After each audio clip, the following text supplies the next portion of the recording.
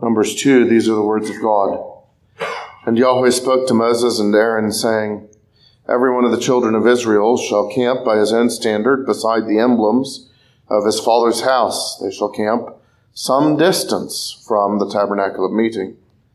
On the east side, toward the rising of the sun, those of the standard of the forces with Judah shall camp according to their armies. And Nahshon, son of Amminadab, shall be leader of the children of Judah. And his army was numbered at 74,600. Those who camp next to him shall be the tribe of Issachar, and Nethanel, the son of Zuar, shall be the leader of the children of Issachar, and his army was numbered at 54,400. Then comes the tribe of Zebulun, and Eliab, son of Helon, shall be the leader of the children of Zebulun, and his army was numbered at 57,400. All who were numbered according to their armies of the forces with Judah, 186,400. These shall break camp first.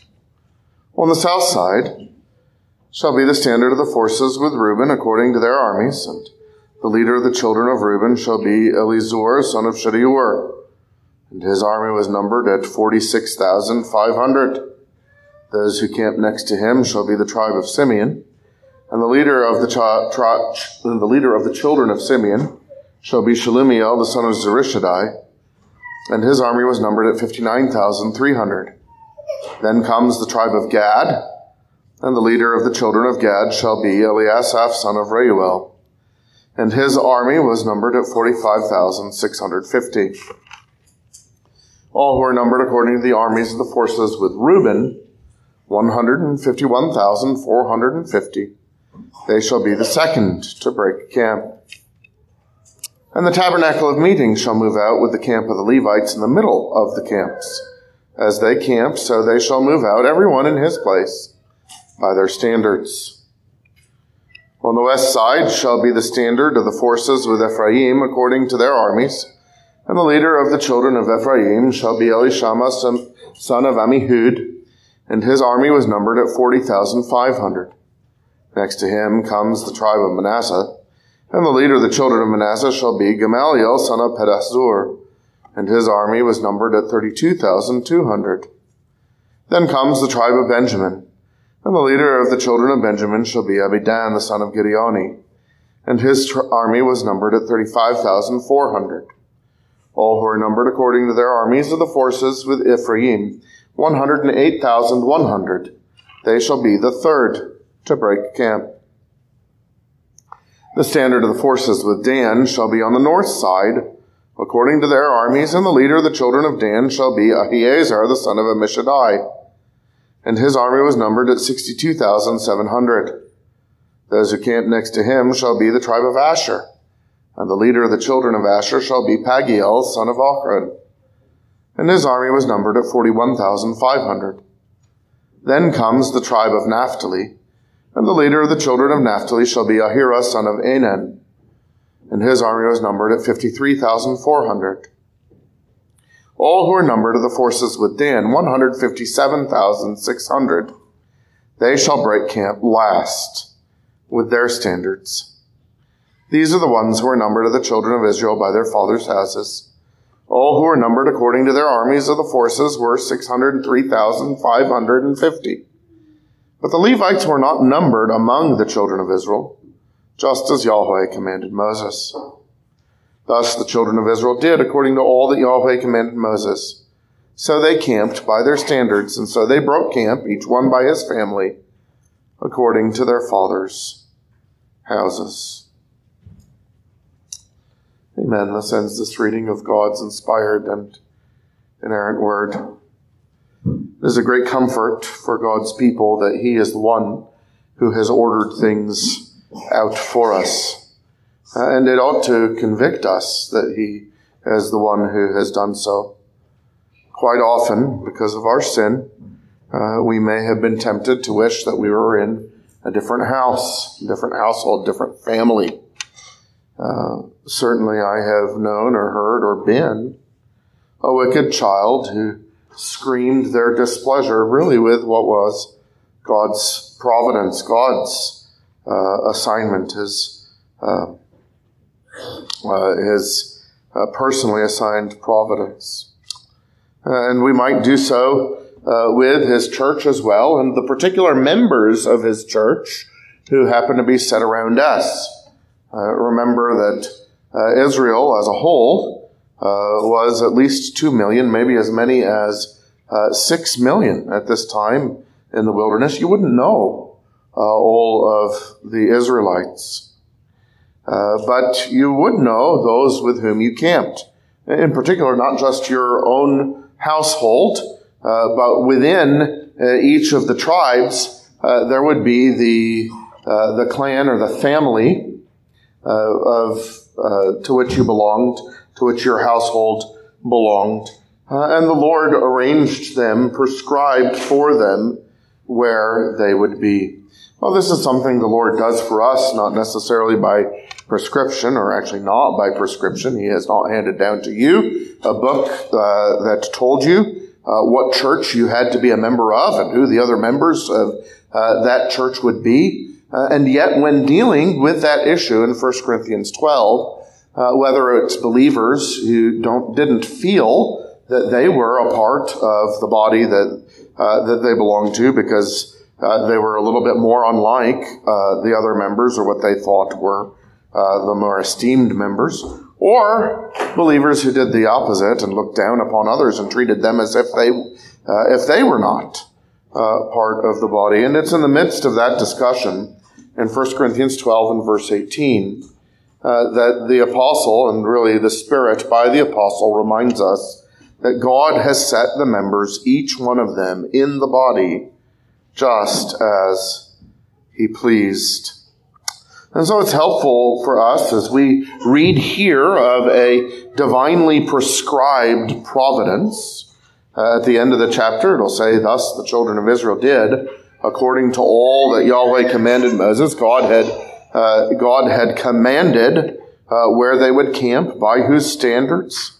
God had commanded when they would break camp, as the nation of Israel was getting ready to move on, and what the order of breaking camp would be. God had commanded who the leader would be of each one of the 12 tribes, and then in each group of tribes, which of the tribes would be the leader. And so there is, first of all, this prescribed providence. It was prophetically announced for them. But in our case, although it is not prophetically announced to us, it is still personally assigned. We rejoiced to apply the sign of membership in Christ's church to a new member of his church today, and it was very much providentially assigned to him. Ezra didn't get to pick which church he would become a member of, and to some extent, for my own family, this has been the case for them. When I come to pastor a church, that's the church that they end up with. There's a little bit less of a feeling of our prerogative, but praise God, it's not really up to our prerogative. We make choices according to his word, and discerning what is wise and the best information that we can. But bless God, we can take confidence in this. He is the one who has set the members, each one of them, in the body, just as he pleased. Now, for the Israelites, they could see very plainly. Big reason for this is because they were to be a mobile church. They were to be a mobile nation. They were on a journey. It wasn't originally presented to them as taking 40 years, and the 40 years is the result, the consequence of their sin. And yet God arranged them in camps. Here they were in camps, not cities. They were camping. And he gives them in this passage the order of breaking camp. The group with Judah first on the east side, and then the group with Reuben on the south side, Ephraim on the west side, and then Dan on the north side. And so in the way that they were camped, and the fact that they were given an order for who would leave camp when, the Lord was always communicating to them that they are not home yet. This was not the promised land, the wilderness of Sinai, and the route to go. So as much as children like camping, those with mature tastes prefer to have a home, and men prefer to give to their family a home. And the Lord was communicating to them that they were not home yet. Now, praise God, it's not wrong for us to have homes, and indeed, he was bringing them to homes that they did not build, and vineyards that they did not plant, cities whose walls they did not raise, and so forth. And yet, just as we may know that God is the one who has prescribed for us in his providence what part of his church that we're in, what part of what congregation we're in, what elders are over us, what kinds of sinners we dwell among by grace as members of the same congregation, and who by God's providence are assigned to dwell with whatever kind of sinner you are. All of that comes in God's prescribed providence. But also he has taught us to live as pilgrims in this world. That's the key to understanding, for instance, 1 Corinthians 7:29 through 31.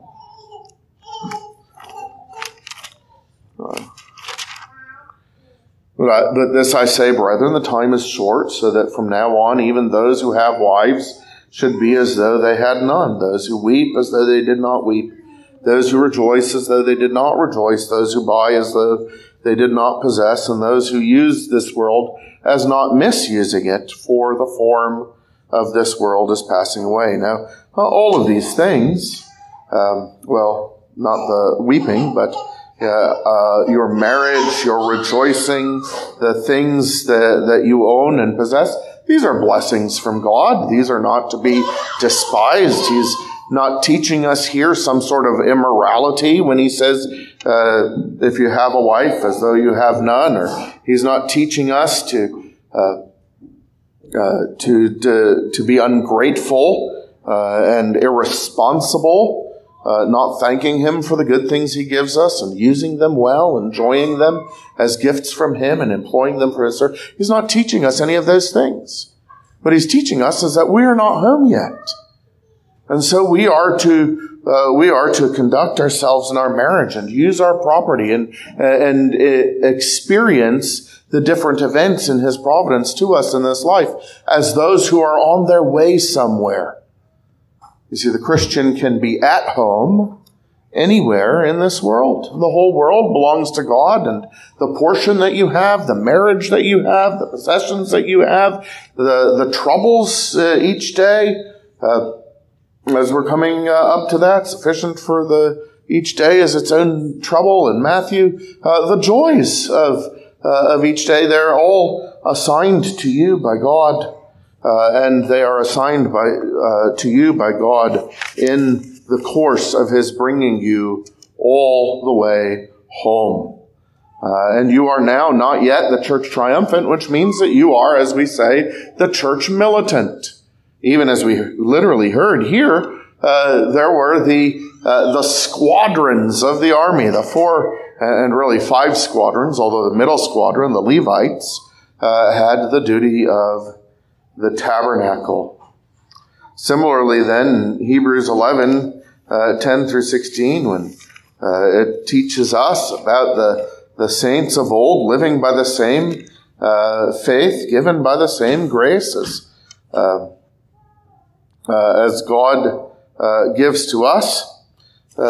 You have in verses 10 through 16, Abraham waited for the city, which has foundations, whose builder and maker is God.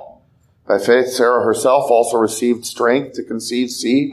She bore a child when she was past the age, because she judged him faithful who had promised. Therefore, from one man, and him as good as dead, were born as many as the stars of the sky, in multitude innumerable as the sand which is by the seashore. These all died in faith, not having received the promises, but having seen them afar off, were assured of them, embraced them, and confessed that they were strangers and pilgrims on the earth. For those who say such things declare plainly that they seek a homeland. And truly, if they had called to mind that country from which they had come out, they would have had opportunity to return. But now they desire a better, that is, a heavenly country. Therefore God is not ashamed to be called their God, for he has prepared a city for them. And so he interprets for us, doesn't he? The fact that they were not home yet and that they were on their way to the promised land. But even when they got there, they would be at home in the promised land. It was a special gift from God, part of the promises, earthly speaking, that were given to Abraham. But Abraham didn't consider that ultimately the promised land, and they were not to consider that land or the cities that they entered, that were built by Canaanites, as their ultimate home. Even then, they were looking, or ought to have been looking by grace, by faith. They ought to have been looking for that city whose builder and maker is God, he himself being their rest. As the psalmist says in Psalm 95 and Hebrews 3 and 4 to remind us, he would not have continued to promise them rest after Joshua, if Joshua had given them rest when they were settled into the land. And so this pilgrim priority, living as strangers and aliens in this world, means we can be at home anywhere. We're serving the Lord. He's assigned to us the life that we're given, the place that we're given, the family that we're given, the marriage that we have, the possessions that we have, even and especially in this context, the particular church of which we are a member. We can be at home anywhere, but our home, we are not yet home until we enter the glory, the presence of God. And so you did have that middle squadron, the fifth squadron, that came third then in the order, and that was the Levites. And one of the primary things that the Levites did was they put distance between the Israelites and the tabernacle. We had that, of course, right at the beginning of the chapter, where he says, they shall camp some distance from the tabernacle of meeting.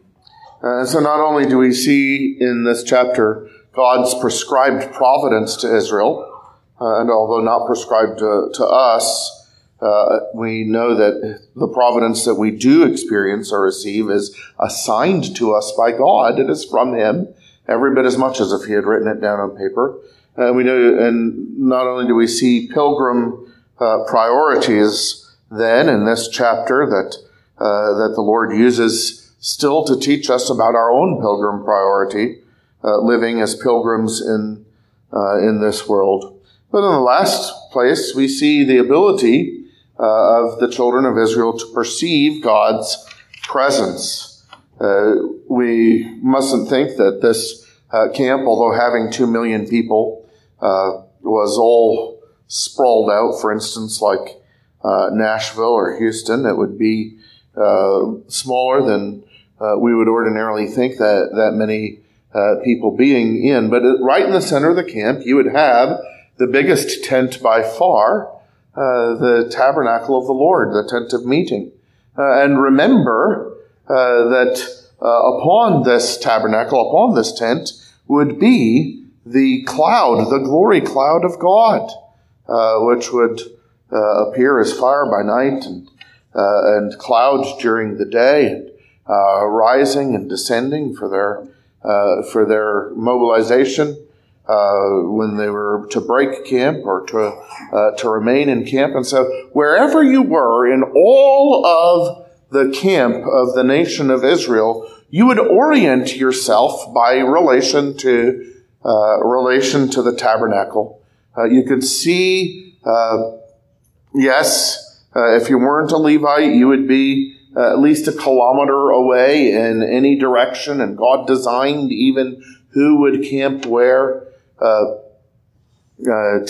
give it that central location, but you would orient yourself according to the presence of God. You literally lived before God's face in a visible, tangible way, which we, although we do not have a tent and a pillar of cloud or fire, ought we not also have our lives oriented around the Lord? Is not the great thing for us that our life is hidden with God in Christ?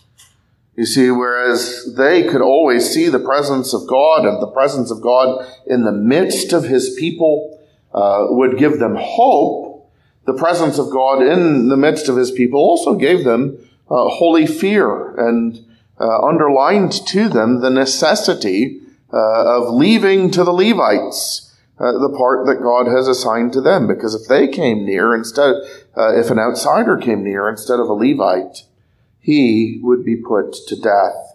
One of the great things that we have been seeing about the Levites from, and particularly the family of Aaron from Leviticus 10, even up to this point, is that they were to help them distinguish between the clean and the unclean, and the holy and the common.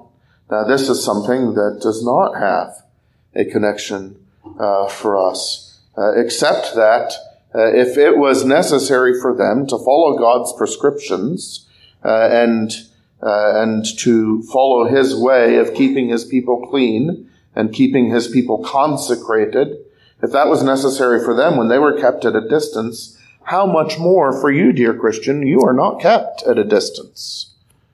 God has not put a kilometer between you and the tabernacle. In fact, he has given Christ to be your tabernacle.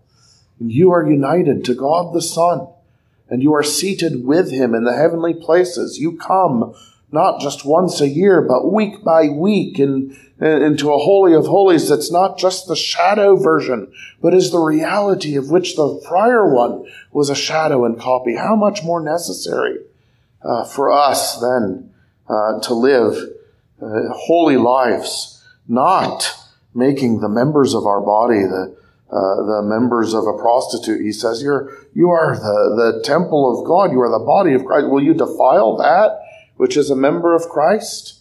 Again, you men who were at the men's breakfast yesterday and making application of the reality of union with Christ, you are joined to Jesus. You are bone of his bone and flesh of his flesh.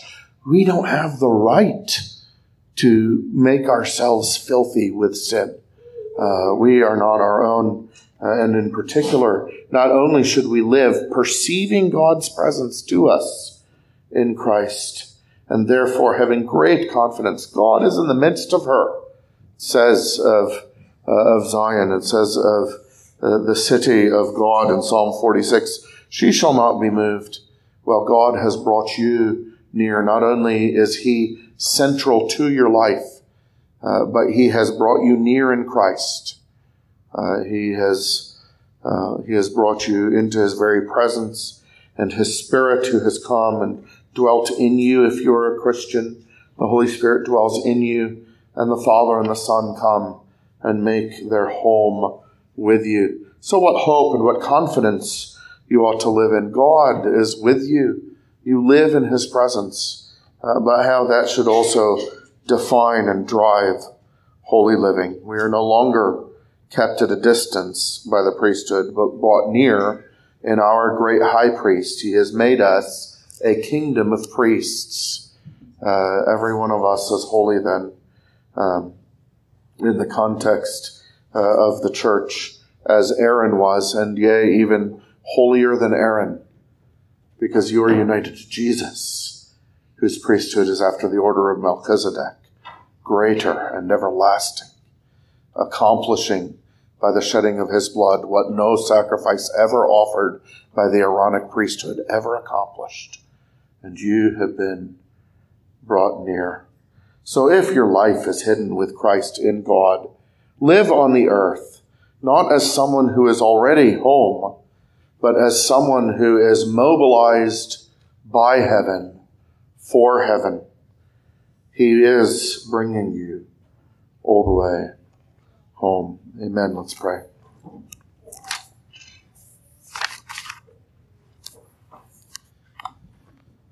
We thank you, Father, for the wisdom and the mercy in which you ordered not just logistics so that your people could get through the wilderness, but even so to teach them about yourself and about themselves and about salvation, and to stir up their faith in a right and spiritual and heavenly way.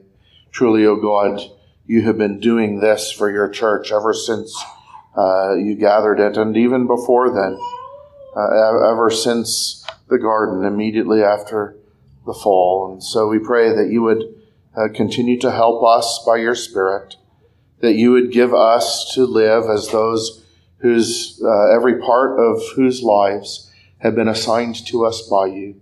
In particular, help us to love and serve those parts, those members of Christ in your church that are in the congregation where you have set us. And we pray, Lord, that you would make us to live militantly, mobily, that we would be those who serve you in the way and the place that you have put us until you at last bring us home. Thank you for giving us these Lord's days, in particular to reset our view of you and the orientation of our life. Give us to live life before your face with eyes and heart lifted up to you, that we would offer you ourselves promptly and sincerely. We ask it in Jesus' name. Amen.